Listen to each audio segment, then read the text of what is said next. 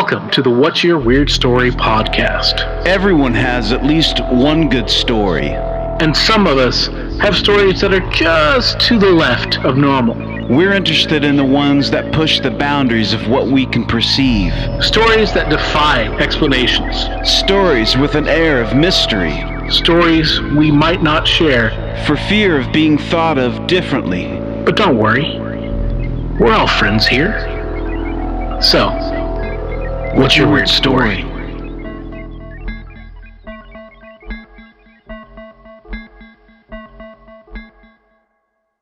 Hello, Weirdsville. Hope you're doing well. I am enjoying some green tea with a little bit of peach, which is really nice right now. Warming up a little bit. It's a little brisk out. Got some wind happening. Got some weather coming our way. What better way to spend my time than with my best friend and co-host, Mr. Adam Beebe. How are you, sir? Hello, Barry Johnston, the smiling sensei, my oldest, dearest friend. How are you, sir? Doing well, Professor. Doing well. I am, just had a good day. I had the opportunity to finish a project over 5 years in the making, and probably even longer than that. But since I can officially record the date, it's been 5 years. So I feel accomplished, and I feel a huge weight lifted off my shoulders, man. Fantastic, dude. Do tell. Well, or is it still top secret? I finished a record, music stuff that I've been working on for a long time. We'll talk about it more later. We're going to do something special for when it comes out, because I kind of want to, just talk about it. But it's been a long time coming, and there's been a few times when I gave up on the project, just got tired of it. And then if it weren't for the couple of guys that I play with, it would have never got finished. I can tell you that much. But I'm so happy it's finished, and it's a great feeling. You know that feeling when you've had a project that's just looming over your head. Yes. And nobody's going to finish it but you. There's nobody that has the ability to finish it but you. Yep. You can't hand it off to somebody else, and it's just like, oh my God, Yeah. Full disclosure, I knew already what you were talking about, because I've already, full disclosure, listened to the album. And it's good. It's really good. I enjoyed very much. There's a handful of good bangers. Thank you, man. Thank you, dude. And full disclosure, this is the What's Your Weird Story podcast. That's right. Your weekly podcast for the weird things in this world and true stories by the people who experienced them. And as Barry said before, he is Barry and I am Adam. That's right. What else is in the air, Barry? Well, we had the balloon gate, as it were. That was the gift that just kept on giving, is all I got to say. Look, Slow News Weekend turned into an international, story of intrigue. Yeah. As you may have known, if you're listening to this as it comes out, here in the beginning week, first weekend of February 2023, a Chinese weather balloon invaded American airspace. I don't know if invaded is quite, depending on who you ask. Yeah, really, that's a loose term. So a Chinese a weather balloon, and it's always a weather balloon, isn't it? But a weather balloon came in from the top Alaska and then down through Canada, the coast of Canada and Alaska, and then over the Midwest. And it's the Chinese owned up and said, that's ours. It's a civilian weather balloon. It's not gathering information of any kind. Yeah. But oddly enough, it did take a route that could have gathered information of a non-weather capacity, if you will. Yep. But they and there was cries for everybody to shoot it down. Right. Right. Trump would have shot it down. All this stuff. And everybody's but Biden's like, I don't want to shoot it down because it's I don't want it to land on people just in case. Right. And so, which is probably smart. Yeah, probably smart. Absolutely, because you don't know what it is in that weather balloon. It could be something else. Yeah, and they already know everything about us anyway. Let's be honest, for God's sake. Yeah. See, and that's the thing. So we shot it down. Yeah, I think either today or yesterday. It's been shot down now over the ocean, and it's obviously the Chinese aren't super thrilled about it, but it's still. They would have done it to us. Plus, yes, they have satellites that are spy satellites that are flying over the entire planet. Of course. And us all the time. Yeah. They've all got pictures of your hairy butthole. That's right. Yeah, everybody out in California sunning their buttholes in their taints, man. Absolutely. They've got you. They got it. Who knows what the Chinese official government's, OnlyFans thing special page looks like or something, it's like well, it can't be any worse than ours, that's for damn sure. That's great. I mean, the only thing I kept, so I got a thread of friends that we just shoot the shit back and forth with each other, and that was the topic over the weekend, and I just could not help but think of Team America. Yes, fuck yeah. What a great flex for America to shoot down a balloon. Oh my God. And I don't know, did you see the SNL skit that they did, the cold opening? No. Oh dude, it's hilarious. It is on point, and you should check that out for sure. It's great. I mean, the fact that we have somebody on today that actually has a balloon story is kind of interesting, isn't it? Yes, it's serendipitous, as it were, or perhaps it's an odd synchronicity, or maybe it's fate or kismet.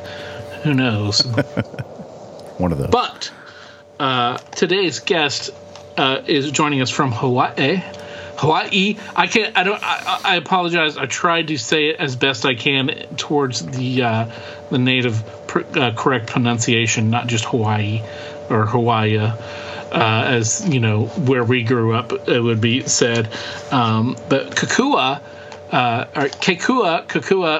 is our guest, and she's got a balloon story. We're going to kick right off with that.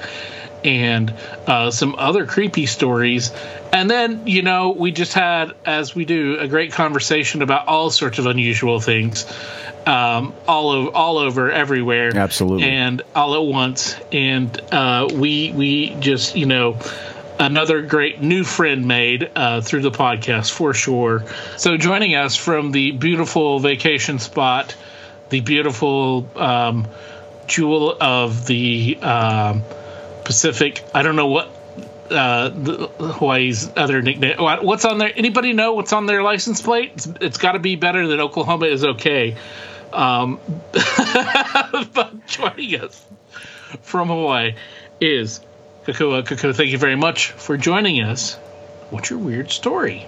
Thank you for having me. I love shows like this. So I have a couple of stories that happened in the house that I live in, which I've lived in for the last 23 years. But the one that gets the biggest oohs and ahs and chicken, as we call it here in Hawaii, chicken skin. Yeah. You guys, I think you say goosebumps. Yeah. Is the balloon. So when my children were very small, there's this incident happened with the balloon. It was a Dora the Explorer balloon. I don't know if that matters, but it sure seared into my brain. So it's nighttime. My kids are asleep. Their bedroom is at the end of the hall. I'm at the other end of the hall in the living room. So just outside the entrance to the living room, the hallway, and next to that is the stairs that go downstairs. So I'm sitting there, I'm watching, whatever it was on TV, and I see movement out of the corner of my eye. So I look over to the entrance to the living room, down into the stairwell, and I see my daughter's birthday balloon. And she had just turned 3.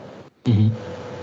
So it's kind of hovering around in the stairwell. That's not weird, right? Air currents move, balloons float, all this kind of stuff. So it's there, and it's kind of just wiggling back and forth. and I keep watching TV. And then I realize that little by little, the balloon is coming closer and closer. It's coming up the stairs. It hasn't floated up to the ceiling. It's not mid-air. It's literally with its tail on the ground, and it's coming up the stairs as if it were walking up the stairs. Oh, weird. Yeah. And in and of itself, I was like, wow, that's weird. That doesn't happen very often. But I've always been fascinated with science. So I'm like running, these things that happen. So in a split second, I'm running through, like it's heavy enough to float, but it's just drained enough that the tail is still on the ground, all of these things. Yeah. And the entirety of this probably happens within 5 to 7 minutes, though it feels like an hour. So it comes up the stairs, and like I said, it's coming nice and slow, and it's facing me. The front of the balloon is literally facing me the whole way up, and it kind of pauses after it comes up the stairs. So it is now in the hallway. It has exited the little stairwell, and it's facing me, and it did this little, almost like this little runway in the area of the hallway that I could see. So it stayed within my visibility, but it was moving up and down the hallway. And it was literally turning. Like, it wasn't just kind of back and forth. It didn't seem to be random. It was like turning. And it would, stop, and it would face me, and it would look down the hallway. I say, look, it's a balloon, but it felt like it. Yeah. It's, aiming down the hallway. It's aiming at me. It also turned and went back down the stairs a couple of times. It would, come down, and it would come back up, not all the way down the stairs, because it's one of those stairwell it's like broken in half and it's got a landing. So it makes a U-turn. So it didn't go all the way to the very bottom of the stairs, but it went down and up a couple of times. And I can't take my eyes off of it at this point. I haven't moved. I don't realize it, but in hindsight, I know I was frozen in place. I'm just sitting on the sofa and I'm staring at it. And so the last time that it came up, and it was pretty stationary, facing me, just sitting in the hallway facing me. And it did a little bit of down the hallway and came back. And then it did a little bit of down the hallway, but went outside of my line of sight for a moment or two. And then it came back, and it went down again, and it didn't come back into my line of sight. And after probably 3 to 4 seconds, I become like my mama instincts. My hackles were raised, and I became very, very defensive, and I panicked. So I jumped up, and I found there was a pair of scissors that was in the living room. And it had gone about halfway down the hallway to where my kids are sleeping. And so I ran down the hallway, and I grabbed it and I stabbed it. I popped it. I tore it into small pieces and took it down and put it in the trash can, and, just crumbled up as much as I could, because my heart was pounding, and I had, chicken skin. And I was like, I don't know what the fuck that was. Yep. That was not a normal balloon. That was not a normal experience, for it to go up and down the stairs, for it to move back and forth down the hallway and be facing in the direction that it was going. Yeah. Yes. And when you just know something's up. Yeah, that's for sure. That is very, very unusual behavior for a Mylar balloon. I'm guessing what you're talking about. When I was young, my mom had a party supply store, so she sold balloons. And so, I learned a lot about balloons and balloon behavior. I know that sounds strange, but the way it is with a Mylar balloon, they'll stay up inflated longer than a rubber balloon because it's it's plastic sealed, but it will seep out. It will change. The helium will change and seep out, or it will turn into oxygen inside. But become less buoyant, and you'll see it kind of going from the on your ceiling to middle air to then where it'll be on the ground. But usually it doesn't when it's on the ground, it's kind of there on the ground. It's not going to really move around unless there is some kind of movement, strong air current behind it. but it's not going to be going up and down stairs like that. That's weird. That's very, very unusual. That is very, very bizarre. And you could say, okay, maybe, you can see maybe it turns a little bit, but it seems so much more like conscious of what it was kind of doing, or at least more. It seemed like it had intent, right? And that's very, very, very weird. Very weird. And you probably were smart to go and attack it, because next thing that we would have known, it would have picked up those scissors and attacked you. So. How old is the house? Oh gosh, so this is an old Hawaii house. It was going to be built in like the 70s or 80s. Okay. And then my portion of the house. So something that's in here extremely common is multi-generational living, because median home price is 1.2 million That's right now. That's insane, yeah. So it's very common that multiple generations live with each other. Sure.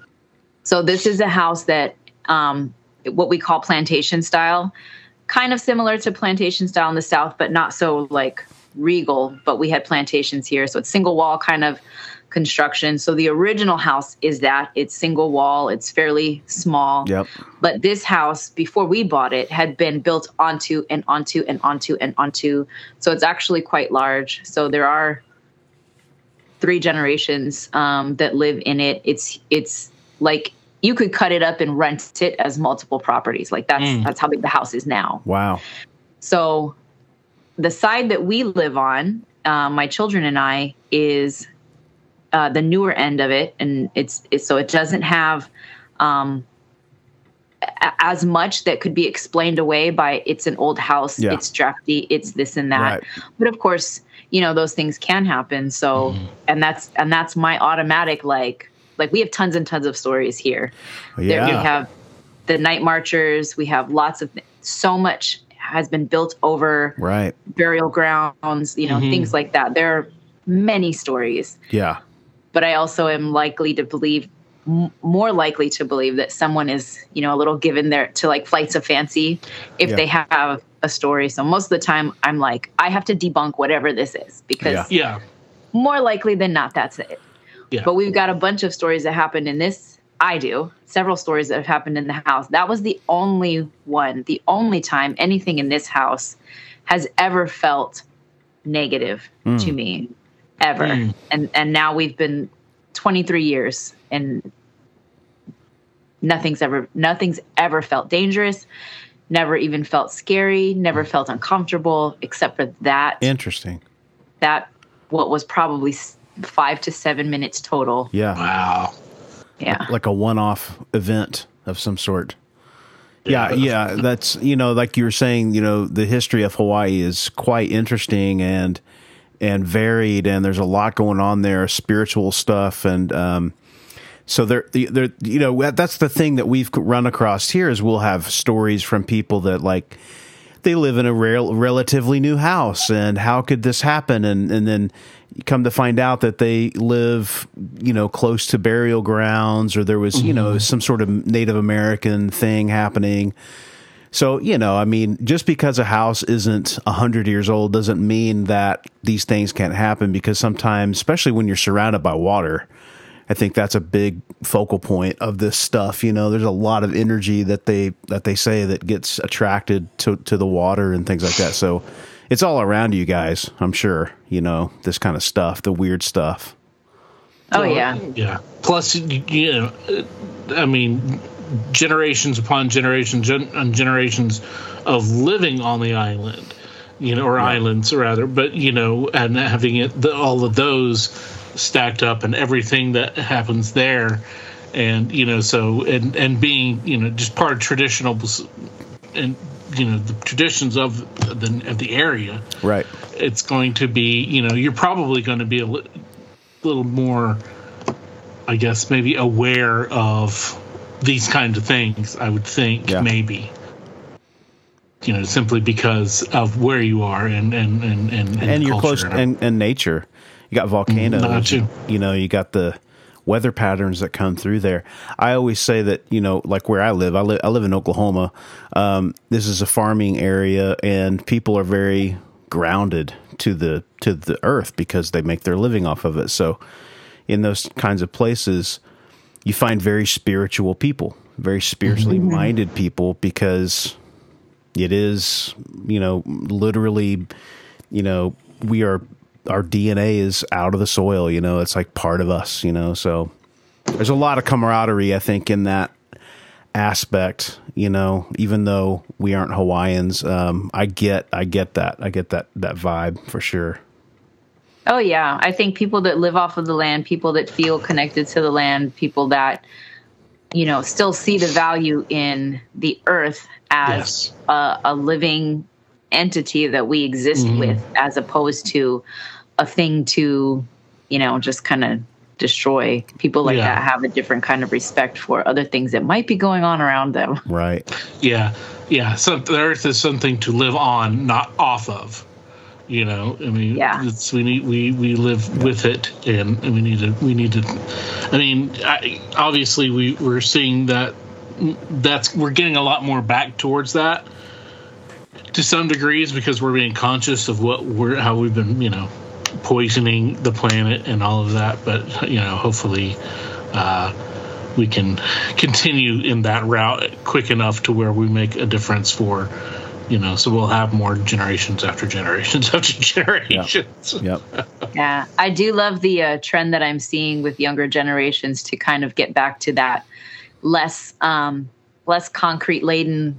I mean, so many people go through their life and they never actually touch the planet at all, because they're in their cars and they're on the road and there's a concrete pad and they go into the house and like they're just never outside. And I think that's really sad. Yeah, for sure. Okay, so where's some? You got to give us another one. What are some other weird stories you've got?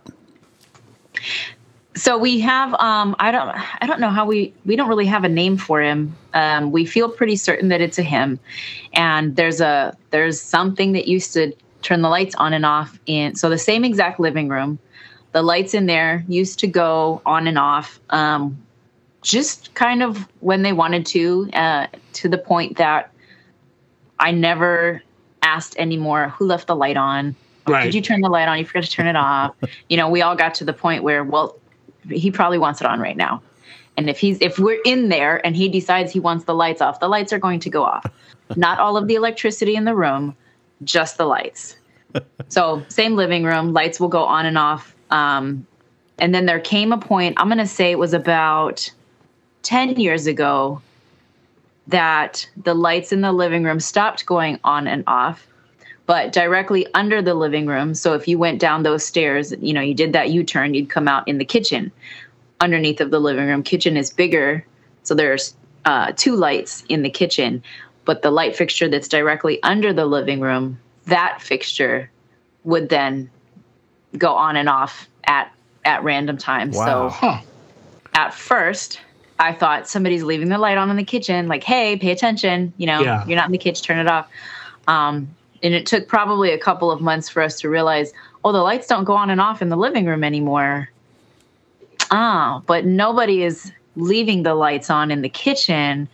So I wonder if he just moved rooms. And so for a long time, the lights in the kitchen would do the same thing. My former sister-in-law was on the treadmill outside the window of my kitchen. There's a like a screened-in porch, and it kind of connects a couple of living spaces. So she's out there on a treadmill, and she gets very scared. She's very uncomfortable with these things, but she's out there on the treadmill, and no one's home in my side. So the kitchen light turns on. And she's kind of like, she looks out the side, but she just keeps going on the treadmill. There's nobody there. Oh, it's no big deal. And I guess it had turned off and on a couple of times. And, she's, like I said, she was a little sensitive. She was a little flighty. So it had turned on, then it had turned off. And when it turned back on again, she freaked out. And she wouldn't be in that, she wouldn't be in that area by herself after that. Oh, wow. That's crazy. Man, you ever thought about asking the ghost if it would split your electric bill with you? That would be so annoying, having to deal with that. You just kind of get used to it, and then you don't even see it anymore. Yeah. Right. And then I'm going to say it stopped probably around 4 or 5 years ago. Wow. Just kind of stopped that's happening. So weird. Yeah. I wonder if he's moved to a different part of the house, or he's like, these people are just not picking up what I'm trying to tell them, and he just moved on, something like that. It's like, I'm trying to get your attention here. Well, if it's Morse code or something, If it were an electrical problem, it would continue. So, yeah. For it to stop is very weird. That's very strange. Yeah. And for it to pick like one fixture is odd, Very weird. Yep. Man. And like I said, being an older house, that's what I had started to think. I was like, oh, it must be the wiring. It must be something. But we never changed any of the wiring. We never, changed anything, that would alleviate that problem. But it just stopped. That's crazy. So go ahead. No, you.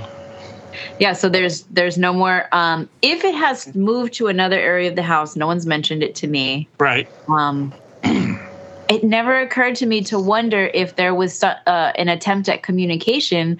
We just always figured he's playing with the lights. This is just what he likes to do. And it felt like it's a dude. Right. Masculine energy of some sort. That's so crazy, man.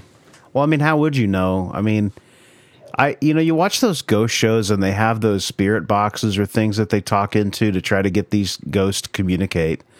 Mm-hmm. And, I'm wondering,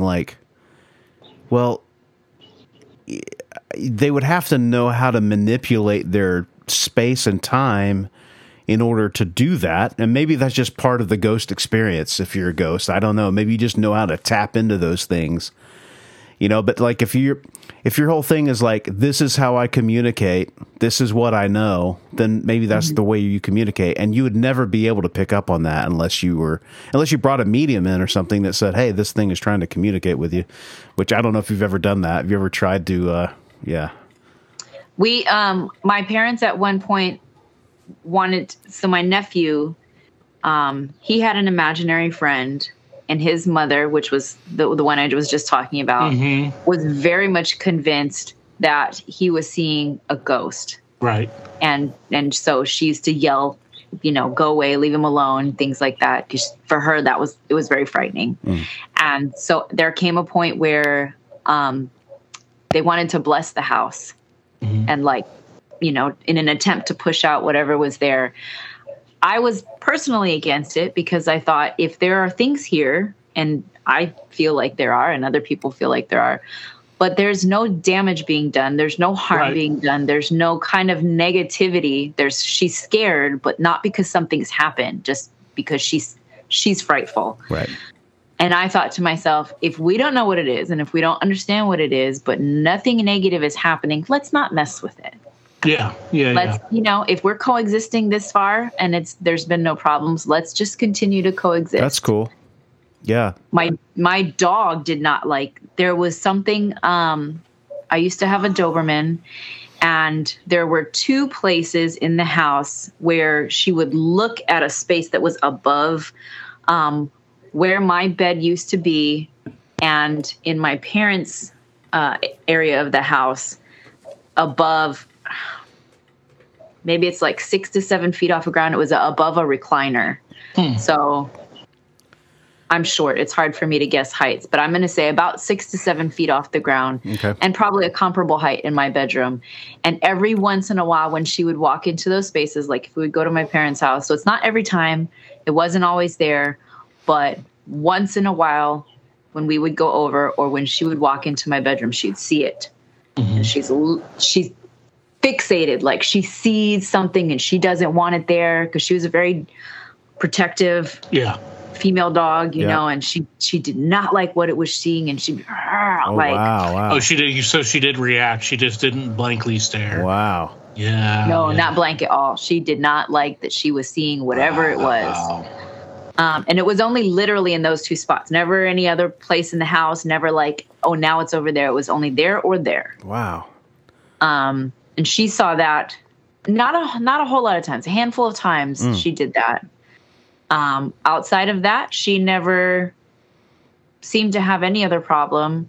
My ex-husband used to say that he could see a child if he was from a distance. He thought he saw like, kind of like a figure, not like you could identify, but because it was small, he would say it was a child. And he had said that before anything else had ever happened. So I just thought, he had a history of drugs before I knew him, long before I knew him. So I thought, you got damaged. You're just, you're right. Yeah. Okay, honey. Yeah. But then little by little over time, little things happened.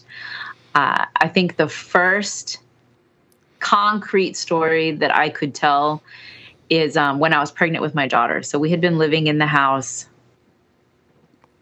She was born in 2002. So this would have been about a year and a half living inside the house. Okay. And again, I have not experienced anything. I think, you're just being flighty because it's an old house, whatever. And I was working in a restaurant, so waiting tables in the daytime, and then I come home and just kind of lay around and be pregnant and miserable. So I come home, and there's a baby towel, a pink baby towel on the floor. Not a brand new one, like, you can tell when it's brand new versus when it's been washed and used, right? Yeah. So it's clearly not brand new, but it's clean, it's folded, it's real nice, pink little baby towel. And this is just a little ways after we found out that we're having a girl. So at that point, my auntie was staying with us, not living with us, but staying with us. She was fleeing an abusive relationship. So I thought it was from her, because when she was pregnant, she bought a lot of girl baby things because she was hopeful that she was having a girl. It turned out to be a boy. But so I thought it was from her. So I went to her and I'm like, Auntie, thanks for the towel. Why'd you put it on the floor? Why wouldn't you just put it on the counter? Like, now I got to wash it because, the dog hair and, Yep. And she's like, oh, I didn't do that. That wasn't from me. So I was like, oh, okay. So one by one, so I went to my brother. I don't know where you would get a towel from. I don't know why you would have a baby towel. Who gave you? Is it somebody that I know? It wasn't my brother. My brother didn't bring the towel in. It wasn't his wife, the sister-in-law I had just talked about. Nobody in the house put that towel in my kitchen. Nobody in the house knew anything about it. But I have a little pink baby towel that appeared in my kitchen while I was pregnant with my daughter. Wow.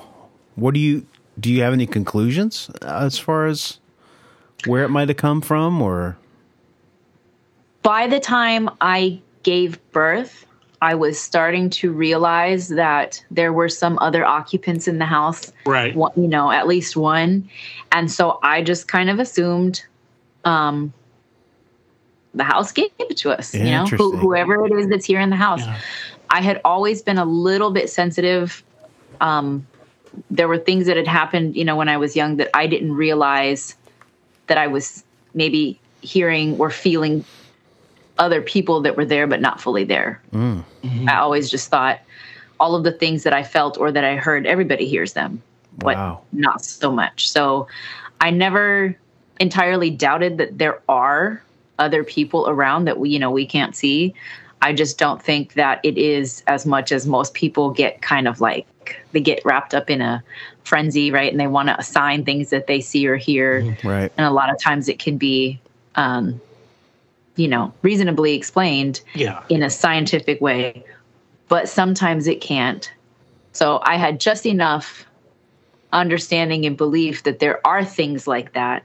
I just never thought physically, because I've never visually seen. Oh, wait, that's not true. One time. Okay. In this house. Okay. But at that point, I had never seen anything. I had never had any proof. I just knew that, like, I feel a little something when there are, things are off. So the towel was the first, and I kept it. Part of me felt like, should I pass this on to another baby? But also I felt like, it was put here for a reason. So if my daughter has a daughter, I'm going to keep this towel and I'll pass the towel. And it's got a story to it and, all of that kind of stuff. Wow. Okay. Can you speak to a little bit of when was the first time that you started to pick up on these things that like you were seeing things as a kid, as a young child? Is that when it started? You started to have these visions or whatever? I was like on the verge of adulthood, young adult, like end of high school, maybe early college, when I started to realize that sometimes when I hear, like I would hear somebody call my name, or I would feel someone touch me, or, I would think that there is a person there. It was around the end of high school or early college that I realized everybody didn't hear that. Wow. Everybody didn't feel that breeze didn't blow on everybody just now, that kind of thing. And there were a few times when I was younger where I thought I heard my grandpa call me.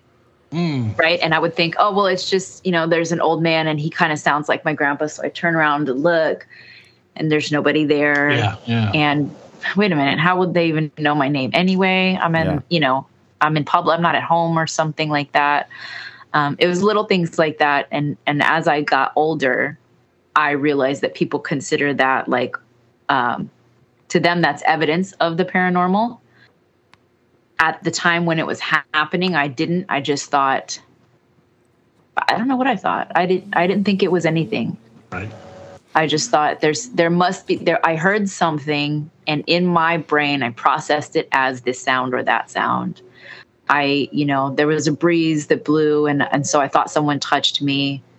At the time, that's what I thought. Sure. As I got older, I came to understand, there was somebody also near me that I can't visually perceive. Mm-hmm. And that was their way of just kind of being like, hey, I'm here. Right. Interesting. Going back to what the child that your ex-husband used to see.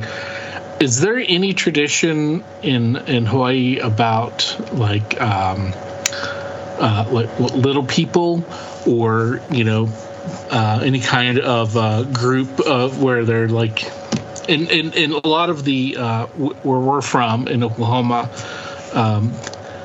a lot of the different Native American nations have, in part of their traditional stories and beliefs, are these little people who are, they're like just short, tiny, fully formed people, not like, like little persons as we, but, little people, what they called them.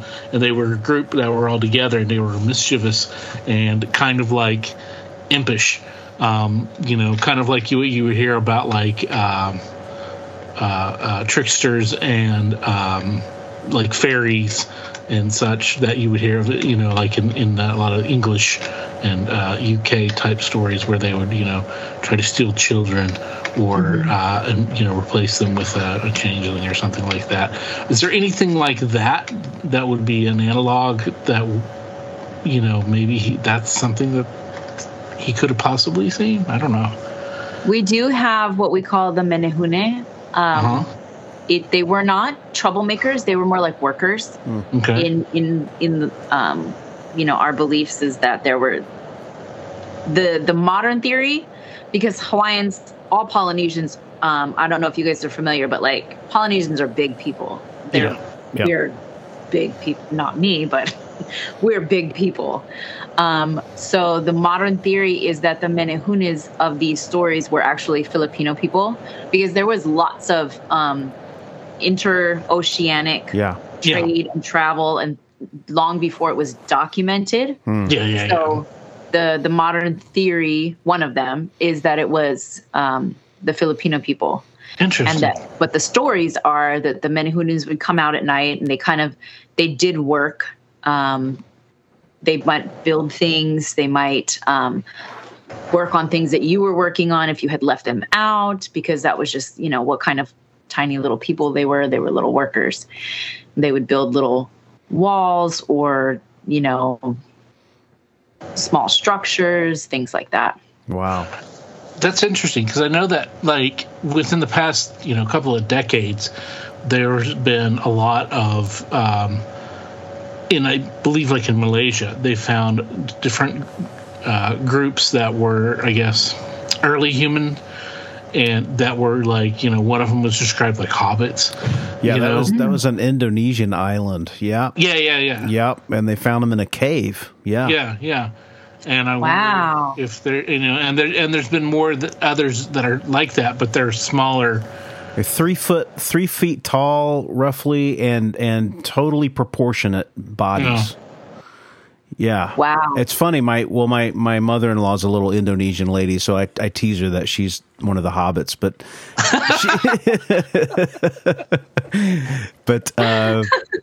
yeah, that's a story that's really quite fascinating, man. And it wasn't just like one of these skeletons that they found. They found like a whole little group of them. Yeah. And so, it was definitely a race of some sort.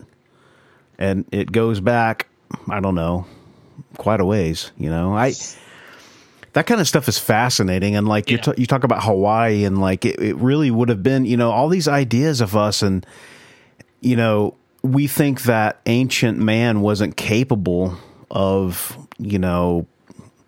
going across oceans, and we're finding out that that's just not the case. I mean, yeah. Nope. What is how far back does when's the first documented what time frame are we looking at in Hawaii as far as the Polynesian folks coming to Hawaii? Oh gosh, I don't even know, to be honest. All I know is that when they came, they were the first. There was no established group here. Okay. So and there are a couple of theories. The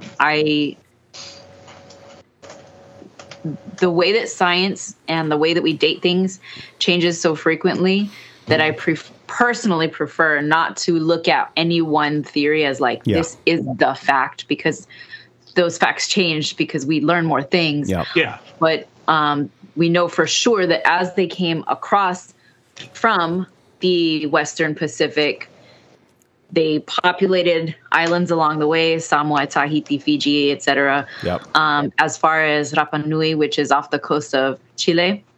Okay.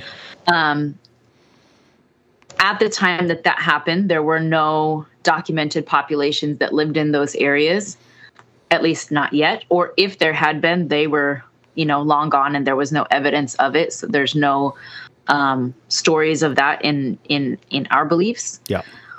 But, some of our very staple foods came from South America. So we know that they made it all the way across. Sure. Yeah. And that they came back with foods that were indigenous to South America, because they've been staple in our food since the way back time. Right. So it evolved with us.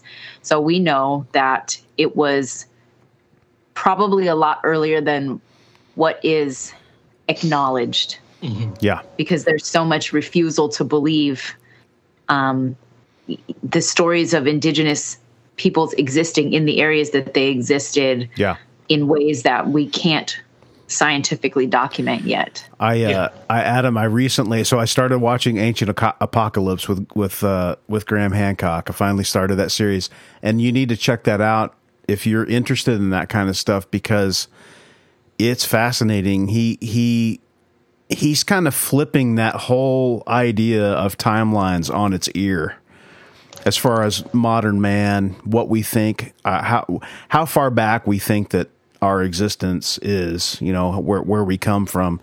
And it's fascinating, even if it's not true, some of it, you never know, but it's interesting to think about, because what we're led to believe are all things that some scientist or some archaeologist somewhere has sort of stated that this is our timeline.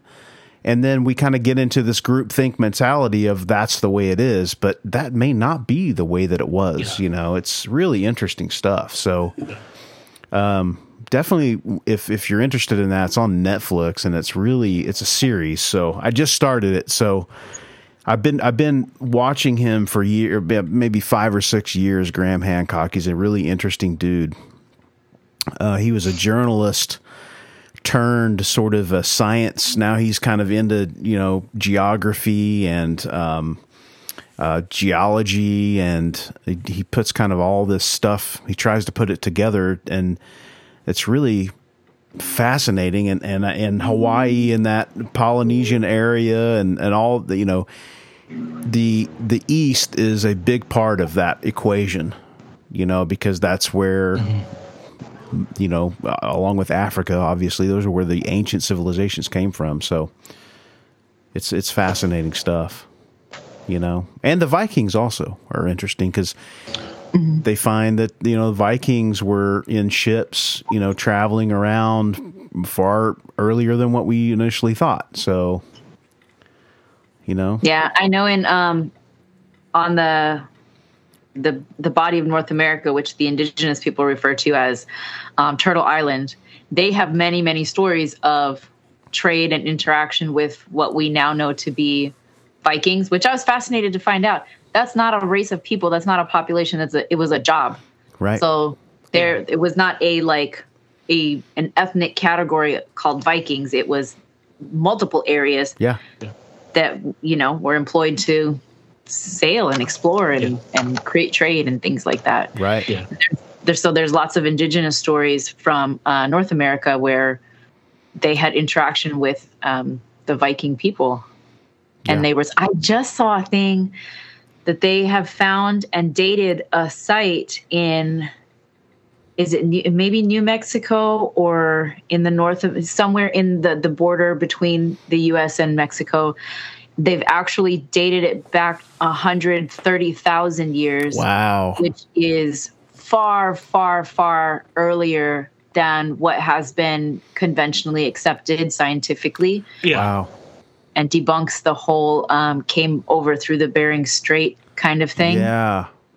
Yeah. I saw there's other stuff in South America in the Amazon because of all the trees that they've been removing.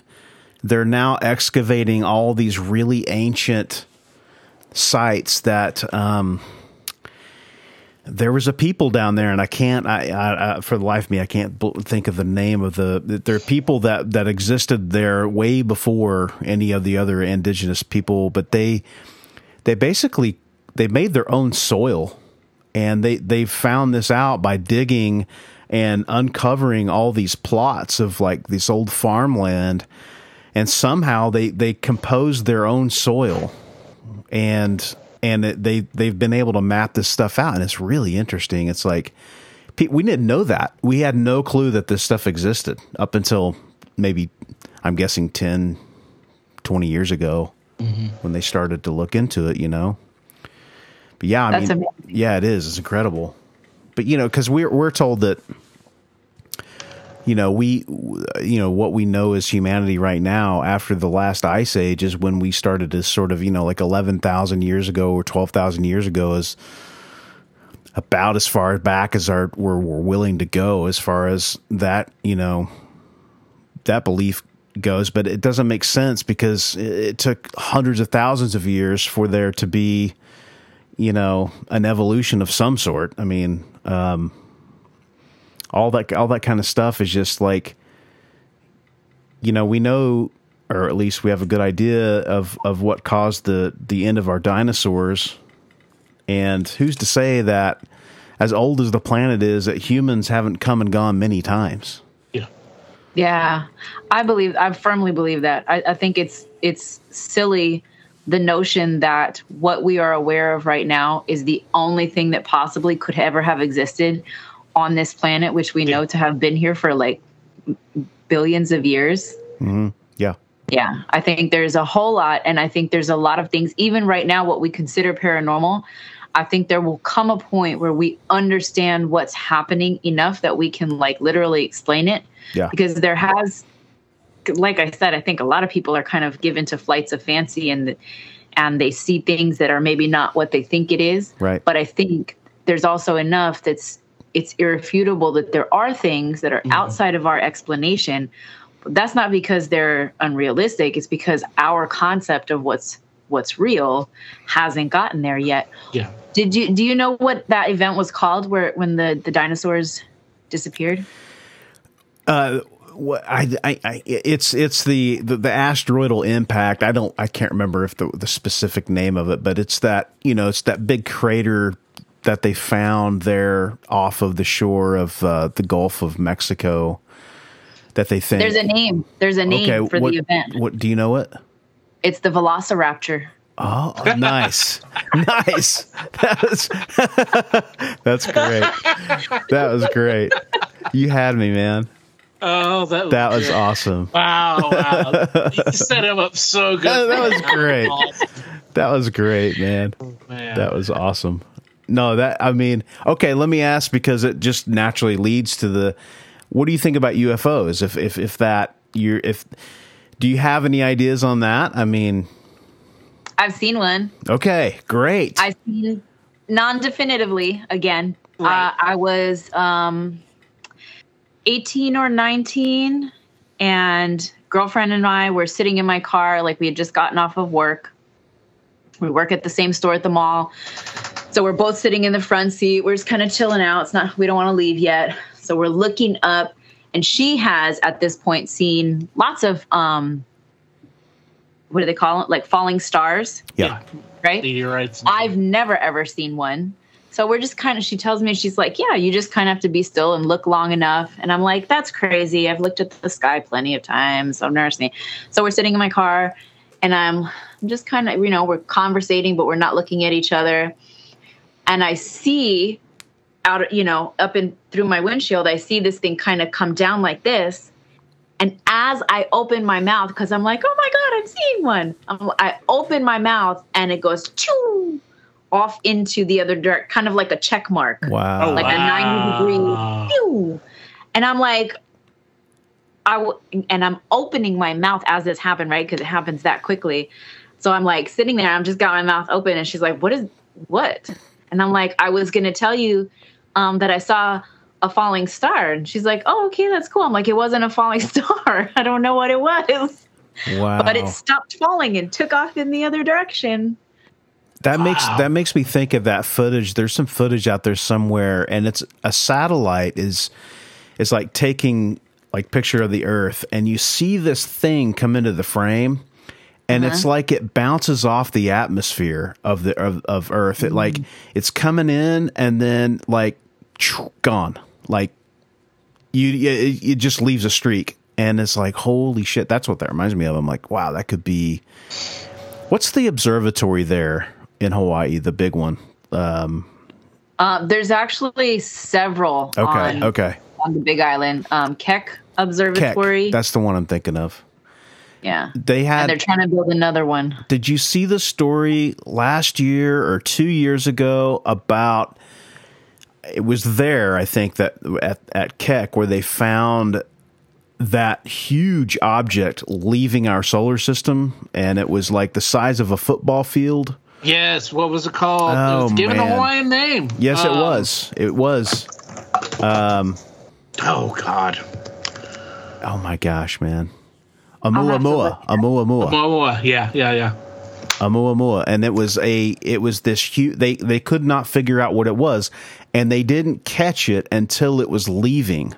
So like it had come through, and they caught it on the way out, and it was a massive piece of what they were saying. They think it was a piece of debris, for lack of a better term, from an alien. Like it was man. It wasn't. It wasn't natural. Wasn't natural. Well, right. Yeah. Wow. It was shiny. And it had a trajectory that was. There was something about it that seemed like it was kind of like under control. Something like that. Yeah, it wasn't normal. It didn't follow the asteroidal sort of what do you call that? The orbit. I guess orbit. it didn't go in orbit. I think it was just going in a straight line or something. It behaved like So you want to look into that because like they found some other objects like that, but it was just this massive thing, and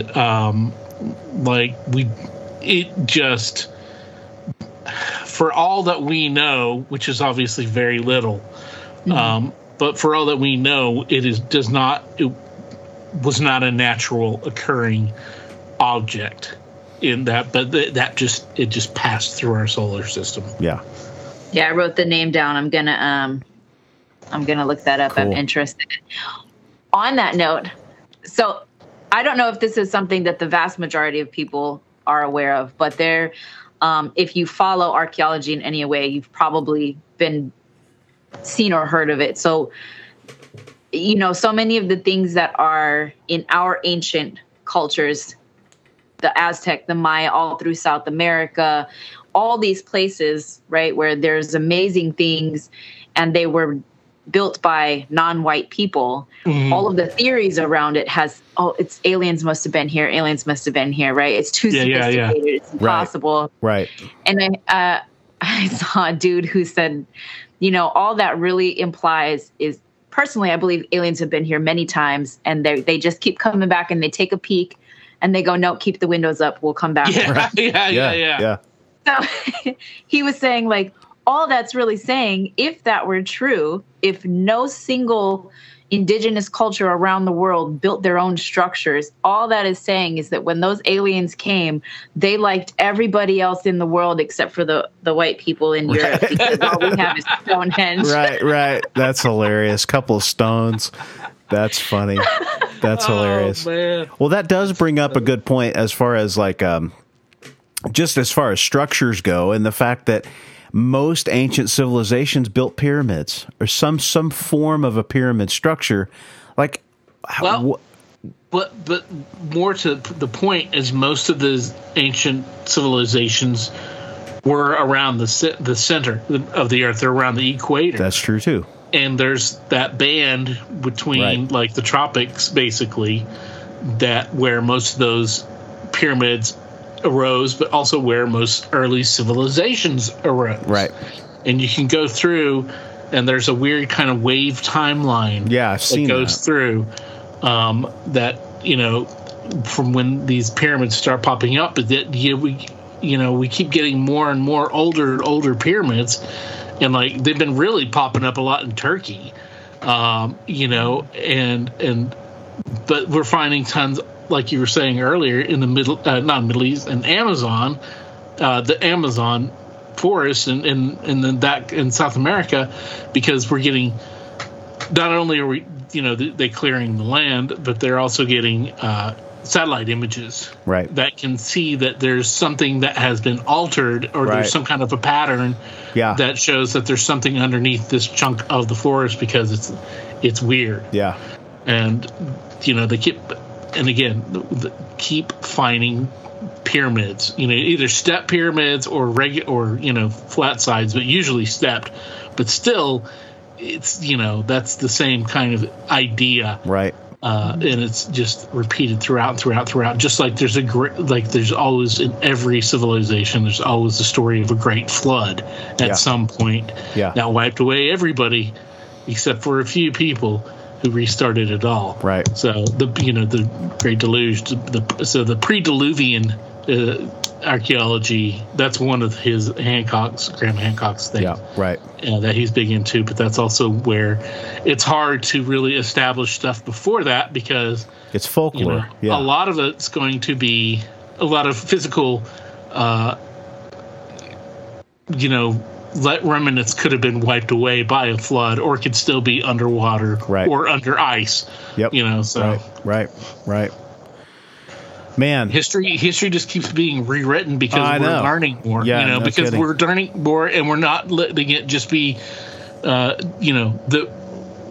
winners that write it. We're getting away from, being so predominantly Western European. As a cultural focus for the entire planet, we're learning more about all all this other stuff is true, and there's all these other stories and histories that we've never been taught because somewhere down the line, they decided that that's not as important to be taught in school as whatever else. Yep. Man, we could go on forever, and I mean, I know you got to go, so I mean, we would love to have you back.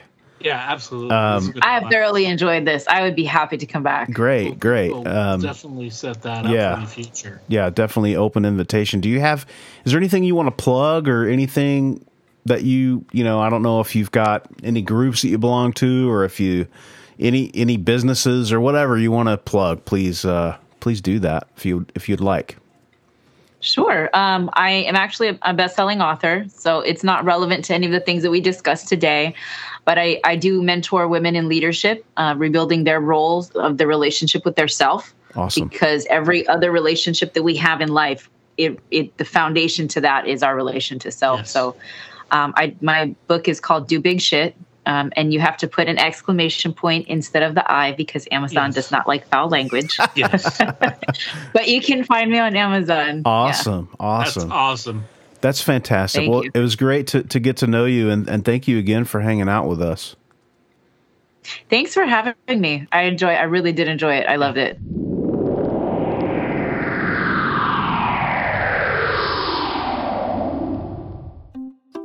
Hey, you know what we need? What's that? We need a new ad for our merch store. Our merch store. I've had a few people reach out to me and ask me, just how do we get What's Your Weird Story merch? How do we get that What's Your Weird Story merch? What's dash your, spelled Y-E-R, dash weird dash story.myspreadshop.com. That's what's dash your, spelled Y-E-R dash weird dash story.myspreadshop.com. That's correct. Get in touch with us. Go buy some merch. We got some cool stuff. Yeah, dude.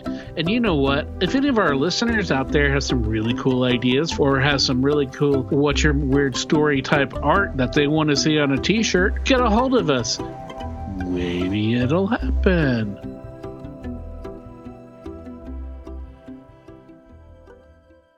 It's always good to talk to folks that are way, way removed from us distance-wise and culturally, because we just end up having such great conversations, and this was no exception.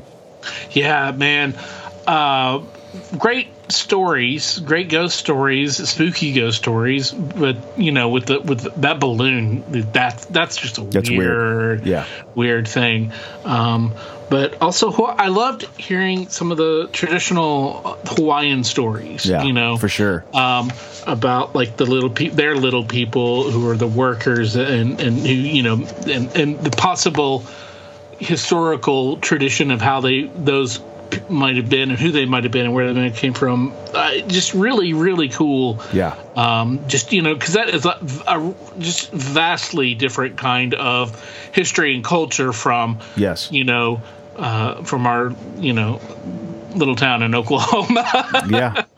Yeah, really. And at the same time, you still find things that you can connect to, even though that we're not from there. And I've had the good fortune of going to Hawaii. Have you been there? Have you ever been to Hawaii? I went to Hawaii when I was 3 or 4 years old. Okay, I seem to remember this. Yeah, I know a lot of people don't think that little kids can have memories, but I do have I have memories. Yep. I have memories of the fire dancers, the Polynesian Culture Center. Yep, Did you go there? Nice, man. And, so did we. The weaving of the baskets and stuff. Nice. I remember playing on the beach, right? And I had a little wind-up scuba diving man.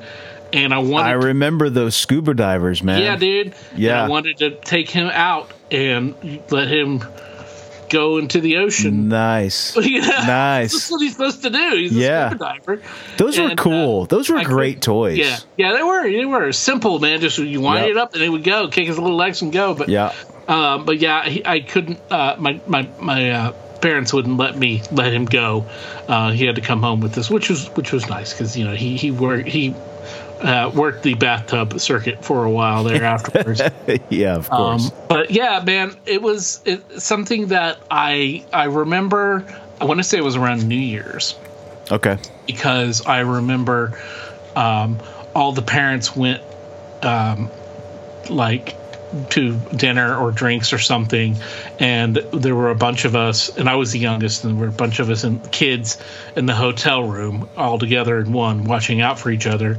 Nice. Which means it was just basically children jumping on beds back and forth. I had a little suitcase full of toys that I was playing with, and I remember them dropping strings of firecrackers off out the back the balcony, and then falling. And not us, but other people were doing that. Okay. And they would crack as they would fall down and everything. It was really exciting. So, nice. And also, since you asked all of this, I'm unpacking every memory I have. Yeah. I remember we went in California. We touched down, and I got out of the seat, and I sat next to a pretty lady, because on one side away from my parents, and I was talking to her, flirting as a little kid would, I guess. Yeah. I shot all my game early on. Man. Well, I was a good little kid, and then nothing after that. Yeah, I remember, talking to her, and she was very friendly to me. And then my parents trying to get me to come back, and I'm like, no, I'm sitting here. Yeah. Nice. That's great. Wow, that's an early memory for sure. Yeah, dude. Those are some of my early memories, and of course, driving the car, which I'm sure I described on here before. Right. Yeah. Of course, my Hawaiian experience was during 9/11. I think we've talked about it before. I think we did a bit in the podcast. But, it was a beautiful place to be stranded, but it was difficult on the mind because you just want to get home. And I'm such a landlocked person that being on an island, it felt very, very removed and isolating. So, I would love to go back, though. We've talked about it, and at some point I'd love to go back and revisit. But it's a beautiful, beautiful place to be. Beautiful culture, steeped in culture, steeped in history. Yes. Which again, we're so drawn to, and I've been watching this Ancient Apocalypse series, and this kind of fits into that whole thing, and it's just fascinating. Different cultures around the world, how they developed. And the secrets to their longevity and the things that that they've been able to pass on generation to generation is a great thing. Definitely. All right. Well, hey, Kiko, thank you very much once again. Go check out her book. If you are a young lady, or as it's focused on women, or if you're just want your own kind of empowerment. Go check it out. It's called Do Big Shit. Remember that the I is an exclamation point when you're looking it up on Amazon. And, thank you for joining us once again here on the podcast. As always, we love hearing your stories. We love making new friends. You know how to get a hold of us. If not, listen to another episode and enjoy that, and then, write down what we say there. Send us the transcripts. Yes, send us a transcript of that. No, not all of it, just the end where we usually go over our stuff. But once again, it's been a pleasure serving with you, sir. You too, sir. Join us next week when we speak to Rhea about dreams and dreaming and the dream world and interesting stuff there. And it's not just me sharing my random ass dreams, but really, really cool stuff. So join us next time here on the What's Your Weird Story podcast, your weekly dose of the weird and the true. And and the Boo. That's Barry Johnston. That's what it is. He's a Boo. All right, Weirdsville. Take care. We'll see you next time. Be safe. Be weird. As always, if you have a weird story, we want to hear it. If you have a lot of them, we want to hear them all. We can't do this podcast without your invaluable contributions. Whether it's sharing your stories, listening, rating, and spreading the word about the podcast. Thanks for listening. Until next time, be safe. Be weird.